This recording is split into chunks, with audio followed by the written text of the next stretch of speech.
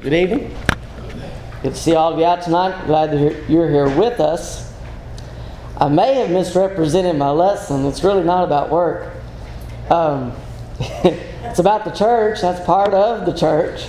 But it's really not about work. But those are good songs, though, anyway. He's done a really good job today of picking out songs that I remember from my childhood. We sang them all the time. And I know To the Work, that's a Bud Mitchell song through and through. He used to lead that every Wednesday night just about. And so I was thinking him. And of course, We'll Work Till Jesus Comes. That's a Jeff Adcock song. And some of y'all remember that too. But anyway, the good songs tonight. Our lesson for tonight is entitled, Who Does God Want to Be in His Church? Who does God want in His church? When I look at the world, and especially as I look within the church, I think one of the flaws that I see within us as Christians, not in the church as a whole necessarily, but in us as Christians, something that we sometimes don't do the best job of, is judging who should be in the church. I see of congregations that are not as welcoming to certain people. And there are certain people that we look at and think, well, they wouldn't ever obey the gospel. And things of that nature. And I think we get the idea that we judge who is in the church. And we really don't. We really don't need to be in that place. We need to let God be the judge.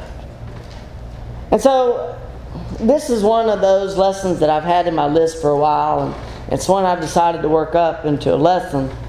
And tonight we're going to answer this question, who does God want in His church? Is there anybody that God doesn't want in His church? Is there a particular type of person, a particular people that God would rather not be in His church?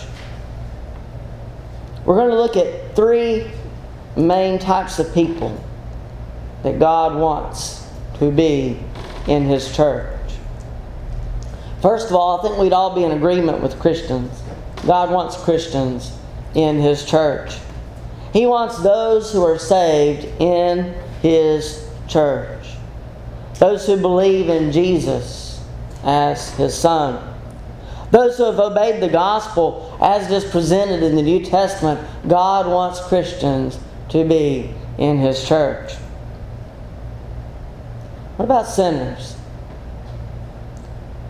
You know, God doesn't want us to sin, but does He want sinners to be in His church?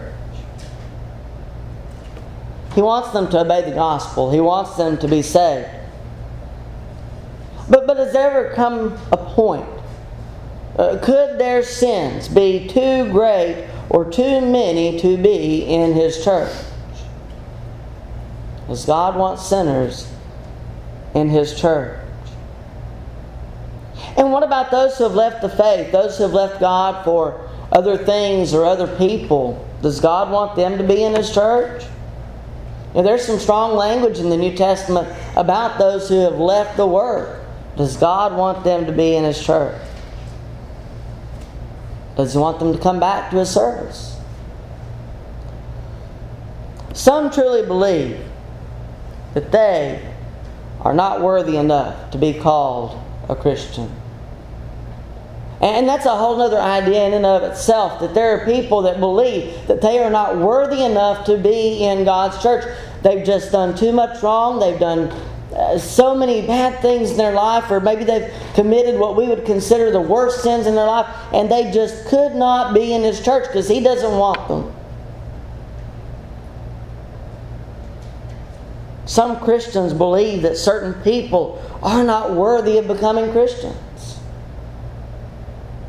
What does the Bible teach?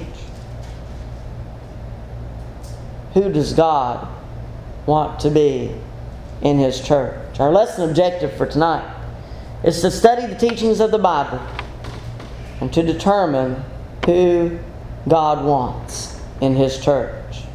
We'll let Him speak. Let Him decide. Let's begin with God wants faithful Christians in His church. God wants faithful Christians, faithful men and women, those who are going to serve Him to the best of their ability. God wants faithful Christians in His church. Now, a good question to ask is, who is a Christian? And this one might vary in response depending on who you ask. Some people would say, well, those who believe in Jesus. Those are Christians, right? The Bible, let me suggest to you, is a little bit more specific than our general society will go with the word Christian. We have to understand that Christians are those who follow Christ and His teachings. There are many people who do not follow the New Testament. They follow ideas from their own minds, or they follow things that were in the Old Testament that don't pertain to us today. And they believe that they are Christians, but are they really? Is everyone that says, I'm a Christian, actually a Christian? Christians are those who follow Christ and His teachings. I want you to turn to Acts chapter 11. Acts 11, beginning with verse 19. Acts 11, verse 19. Now those who were scattered after the persecution that arose over Stephen traveled as far as Phoenicia, Cyprus, and Antioch, preaching the word to no one but the Jews only. But some of them were men from Cyprus and Cyrene, who, when they had come to Antioch, spoke to the Hellenists, preaching the Lord Jesus. And the hand of the Lord was with them, and a great number believed and turned to the Lord. Then news of these things came to the ears of the church in Jerusalem. And they sent out Barnabas to go as far as Antioch. When he came and had seen the grace of God, he was glad, and encouraged them all that with purpose of heart they should continue with the Lord. For he was a good man, full of the Holy Spirit and of faith. And a great many people were added to the Lord. Then Barnabas departed for Tarsus to seek Saul, an account that we recognize very well. In verse 26, and when he had found him, he brought him to Antioch. So it was that for a whole year they assembled with the church and taught a great many people, and the disciples were first called Christians in Antioch. Not the Antiochs necessarily around us, but the Antioch of the Bible. As we look at what is said here, we see that they went about preaching the gospel. We see that there was a church here, that there was an assembly here that taught a great many people. They were doing the will of God, and they were called Christians.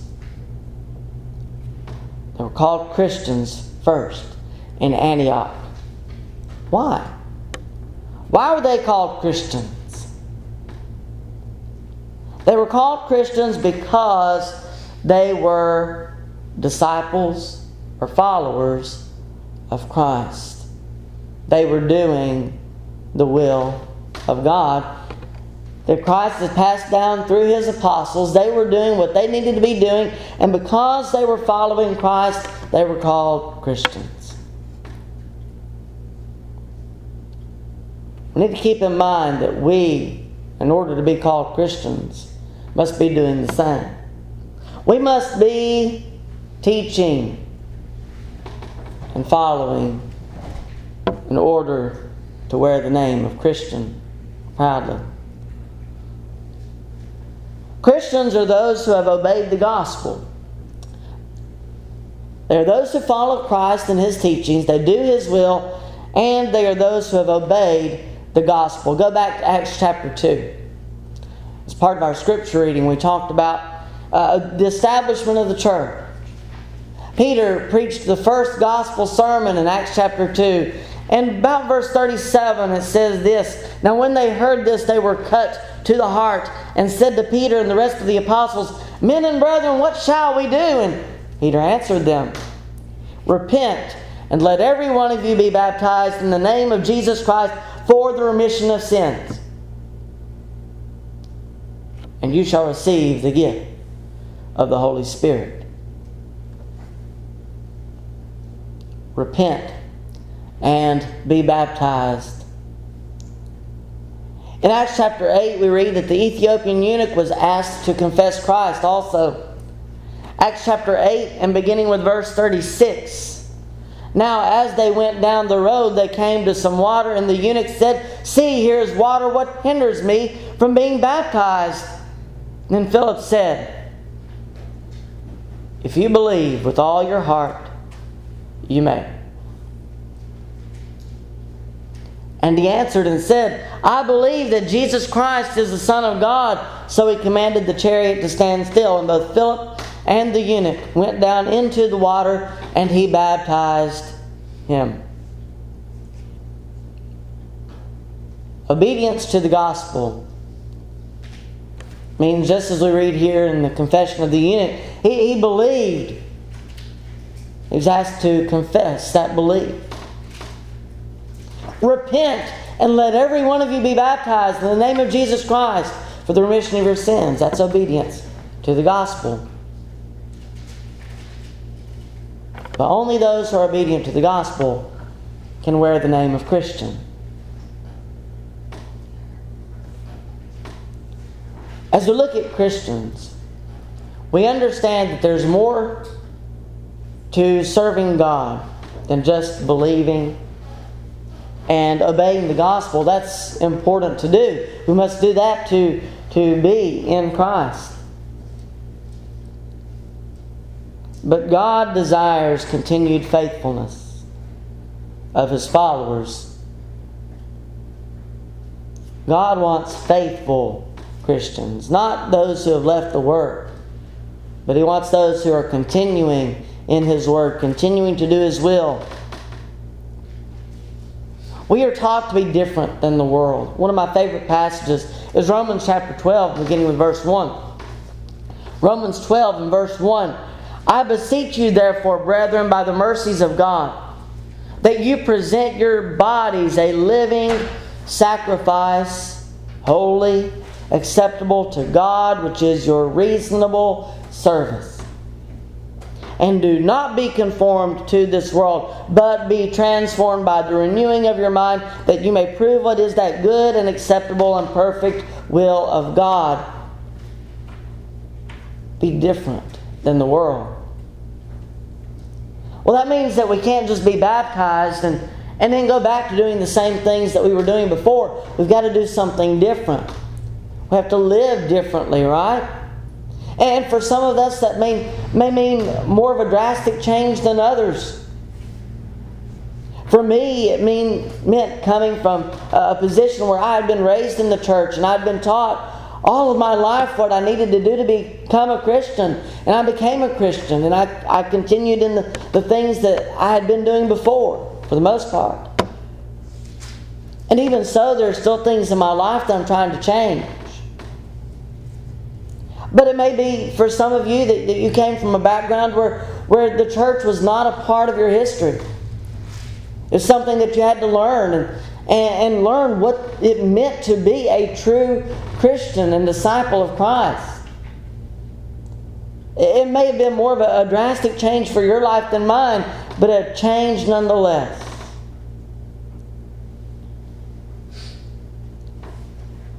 We are told to be different than the world. Do not be conformed to this world. And it's easy to conform to the world. When you have the world all around you, it's easy for the world to shape you into what it wants you to be.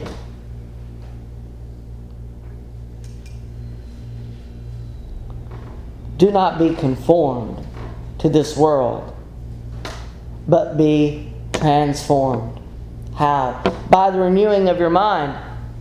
Think on different things. Renew your mind, that you may prove what is that good and acceptable and perfect will of God. Do the will of God. But be different. We're taught in Scripture to be a peculiar people. It's one of my favorite passages. And it's not in a bad sense, but we are to be peculiar. We are to be different than the world. And even different than the denominations that teach things that are not true to God's Word. We're to be different than those.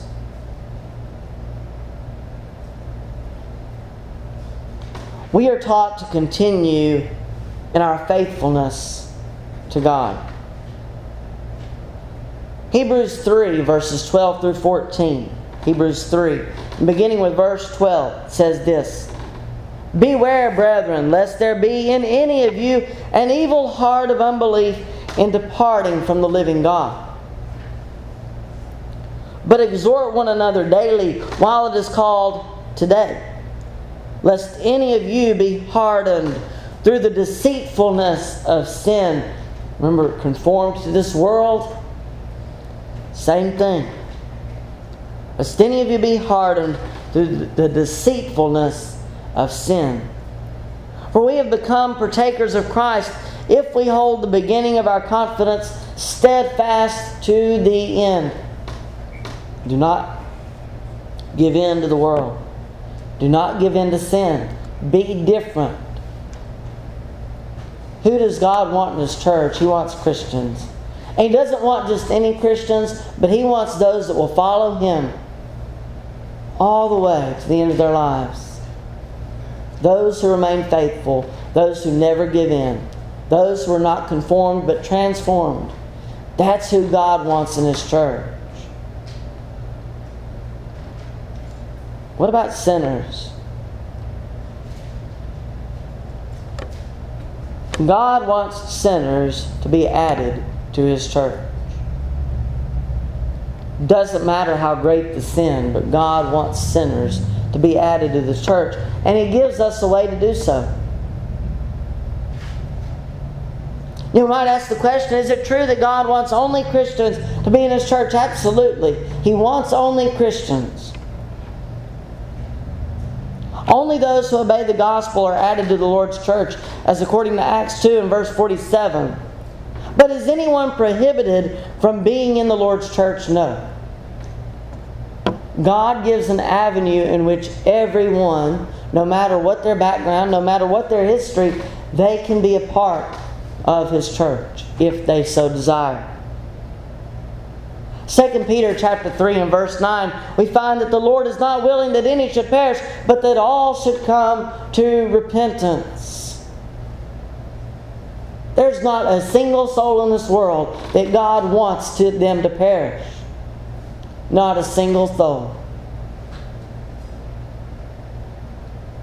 I remember a few years ago, whenever we were having problems with Iraq and we were at war with them, and I believe it was Saddam Hussein, whenever he was killed, there were a lot of people that celebrated his death. Is that what God wants?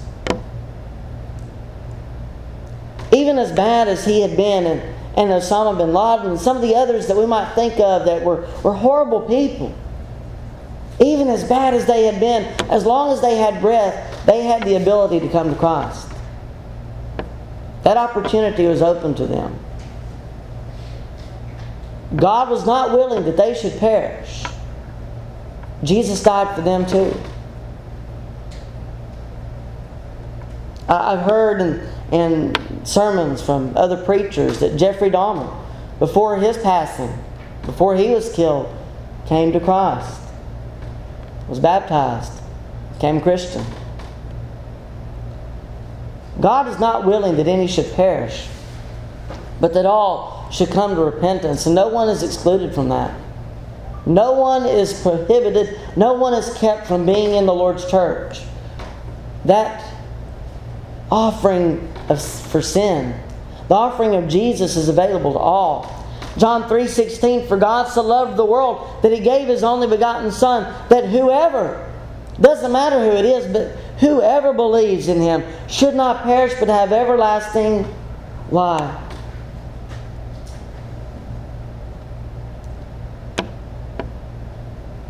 Yes, God wants only Christians in His church, but the ability to become a Christian is offered to everyone. The only thing the only thing that will keep someone from Christianity is that they continue living in sin. Sin separates us from God.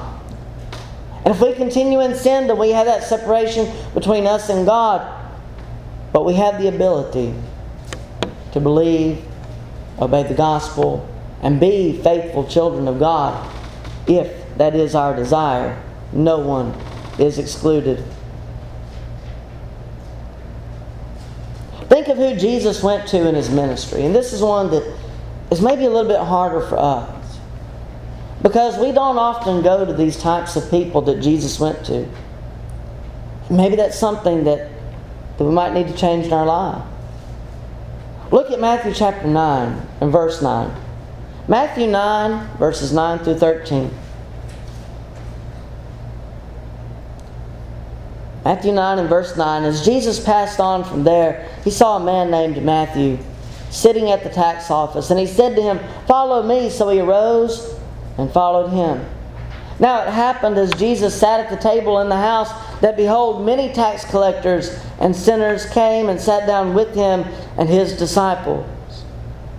And when the Pharisees saw it, they said to His disciples, "Why does your teacher eat with tax collectors and sinners?" Why is He doing that?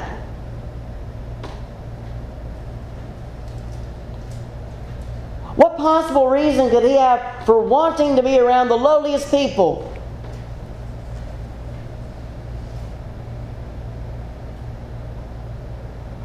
Verse 12, when Jesus heard that, He said to them, "Those who are well have no need of a physician, but those who are sick. But go and learn what this means. I desire mercy and not sacrifice, for I did not come to call the righteous, but sinners to repentance." You know, sometimes we have people come in here from different walks of life.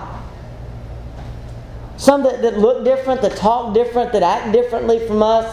And sometimes that makes us feel a little uncomfortable, doesn't it? We have to be very careful of how we judge. Look at Jesus. Look at who He went to.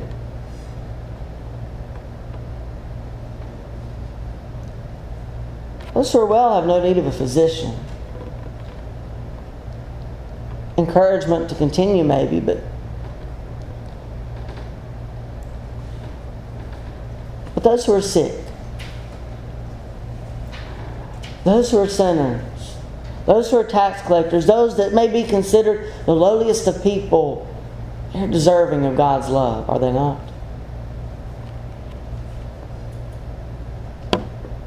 I did not come to call the righteous, but sinners to repentance. That's our goal. You know, we have a lot of programs in the church that bring congregations together, and we do things together, and that's great. It's great for encouragement, for building up. But sometimes I think we fail in going to the lost. We as Christians have a duty. We need to spread God's love to those who need it most. The point of the sermon on the day of Pentecost was to teach sinners what they needed to do to be saved. It's the beginnings of the church. And we have also been commissioned to reach the lost. Matthew 28, verses 18 through 20. And Jesus came and spoke to them, saying, "All authority has been given to me in heaven and on earth.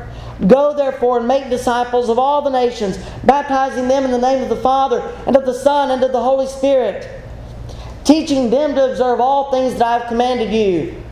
And lo, I am with you always, even to the end of the age." Go therefore and make disciples. See, we're not commissioned just to keep disciples faithful. We are to make disciples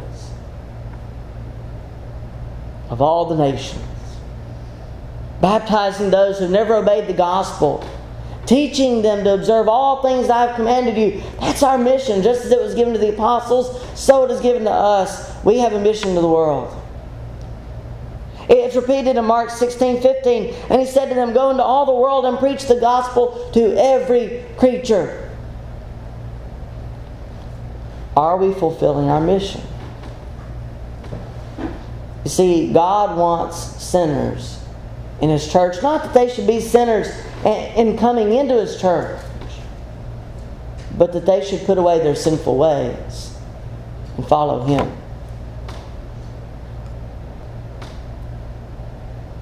God wants sinners to be added to His church.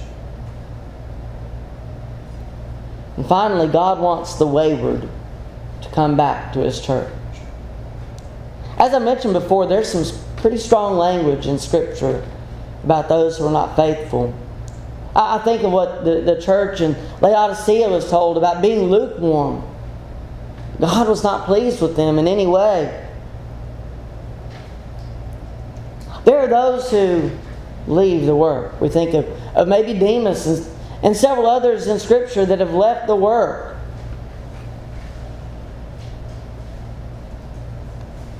In 2 Peter chapter 2, verses 20 through 22, how does God feel about those who leave the work of the church?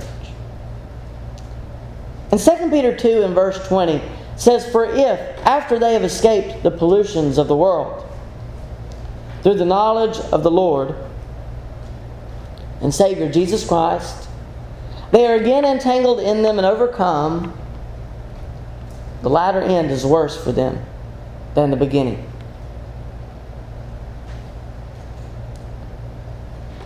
For it would have been better for them not to have known the way of righteousness than having known it to turn from the holy commandment delivered to them. But it has happened to them. It has happened to them according to the true proverb, "A dog returns to his own vomit, and a sow, having washed, to her wallowing in the mire." There are those that turn back. They turn back to worldliness and living the way that they lived before they became a Christian. And it says in verse 20 that the latter end for them, the latter end is worse than the beginning. How so? If for someone who has realized the sacrifice of Christ, has realized that His blood can cleanse them, they've obeyed the gospel, they have come to Him, and they have been cleansed from all their sin, from all iniquity, and now they go back into the world. What's the difference between them being a part of the world in the first place and going back to the world? They once knew what they needed to do. There are those who live in the world and live in sin that have no idea. But there are those, on the other hand, that turn back. We cannot turn back.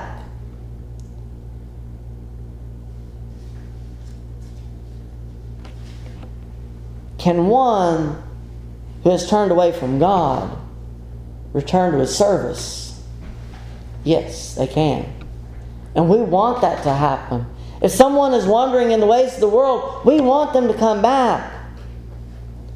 In Luke chapter 15, it's one of the greatest chapters in the Bible. And it speaks of waywardness. It speaks of those who are lost. It speaks of those who were once a part of the fold, but have left. In Luke 15 and verse 7, speaking of the lost sheep, there were 99 sheep and one left the fold.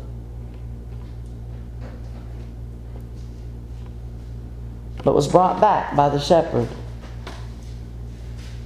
And in verse 7 of Luke 15, it says, "I say to you that likewise there will be more joy in heaven over one sinner who repents than over 99 just persons who need no repentance." Take the story of the 10 coins. And one of those 10 coins was lost. The owner searched until she had found that one lost coin. And in verse 10 it says, "Likewise I say to you, there is joy in the presence of the angels of God over one sinner who repents."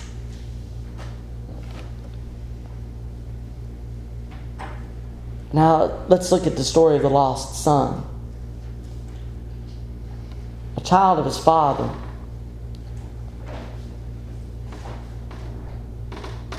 And yet he desired to leave his home.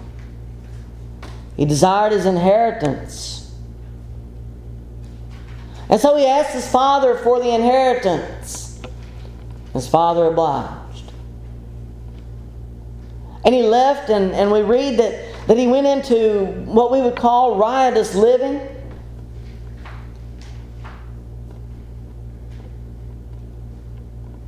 Until he finally spent all that he had. He had nothing left, and he ended up feeding swine, pigs. And he was so hungry that it says in verse 16 that he would gladly have filled his stomach with the pods that the swine ate, and no one gave him anything. So once a child of his father. He was an heir of his father. And he took what his father gave him and he squandered it away until he had nothing, until he was nothing.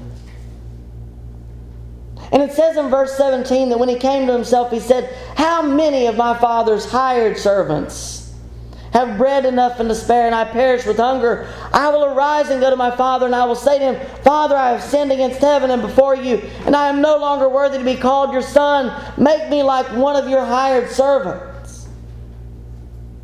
And he arose and came to his father. But when he was still a great way off, his father saw him and had compassion and ran and fell on his neck and kissed him. And the son said to him, "Father, I have sinned against heaven and in your sight, and am no longer worthy to be called your son."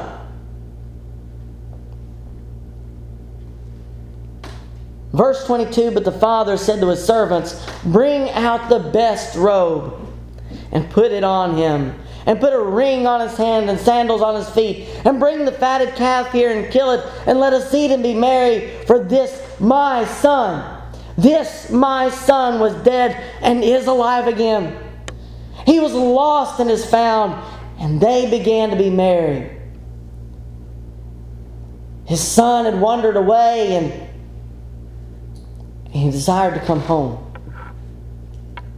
And his father was watching for him, and he ran to him. He ran to meet him, and he was joyous when he came home. Does God want those who have wandered away from him to come home? Absolutely. This is the ultimate story that we find of God receiving his own once again. For those who are wayward, if they remain in sin, yes, their latter end is worse than the beginning, but it doesn't have to end that way. God wants them to return home, and we should too.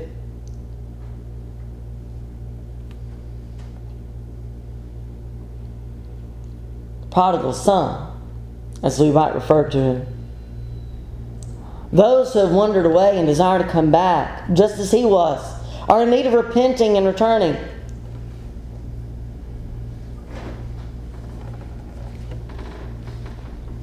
Anyone can return if they have left their service to God.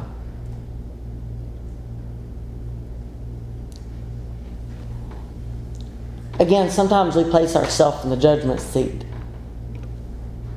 We have to be very careful about that as Christians, that we're not here to judge.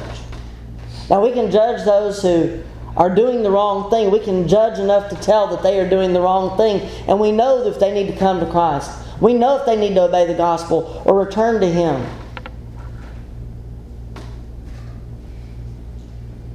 There are many types of people that we might be tempted, like the Pharisees, to look down upon. Tax collectors, prostitutes, sick, sinners, all those are worthy of God's love. Jesus was likewise criticized for even conversing with these people, but they're worthy of God's love.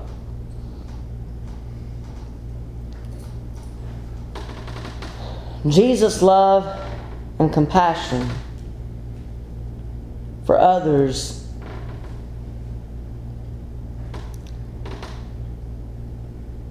Jesus' love and compassion for those that others did not care for led him to the cross, where he sacrificed his own life to save them.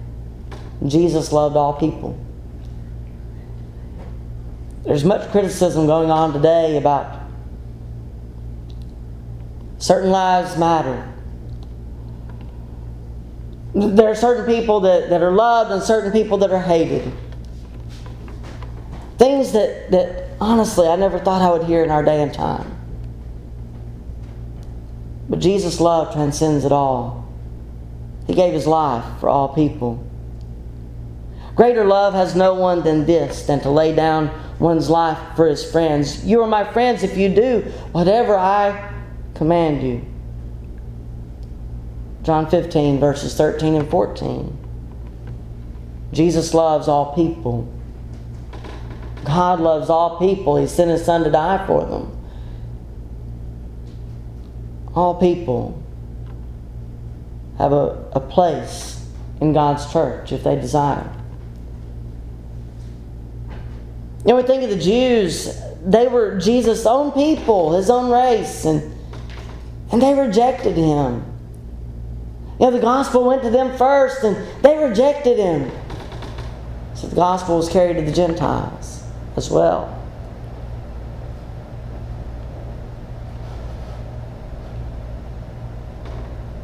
Will you?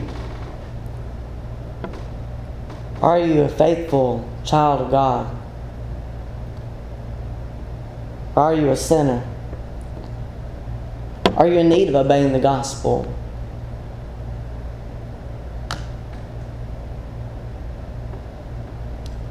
Maybe it is that you've not remained faithful. Maybe you've wandered away and know that God still loves you.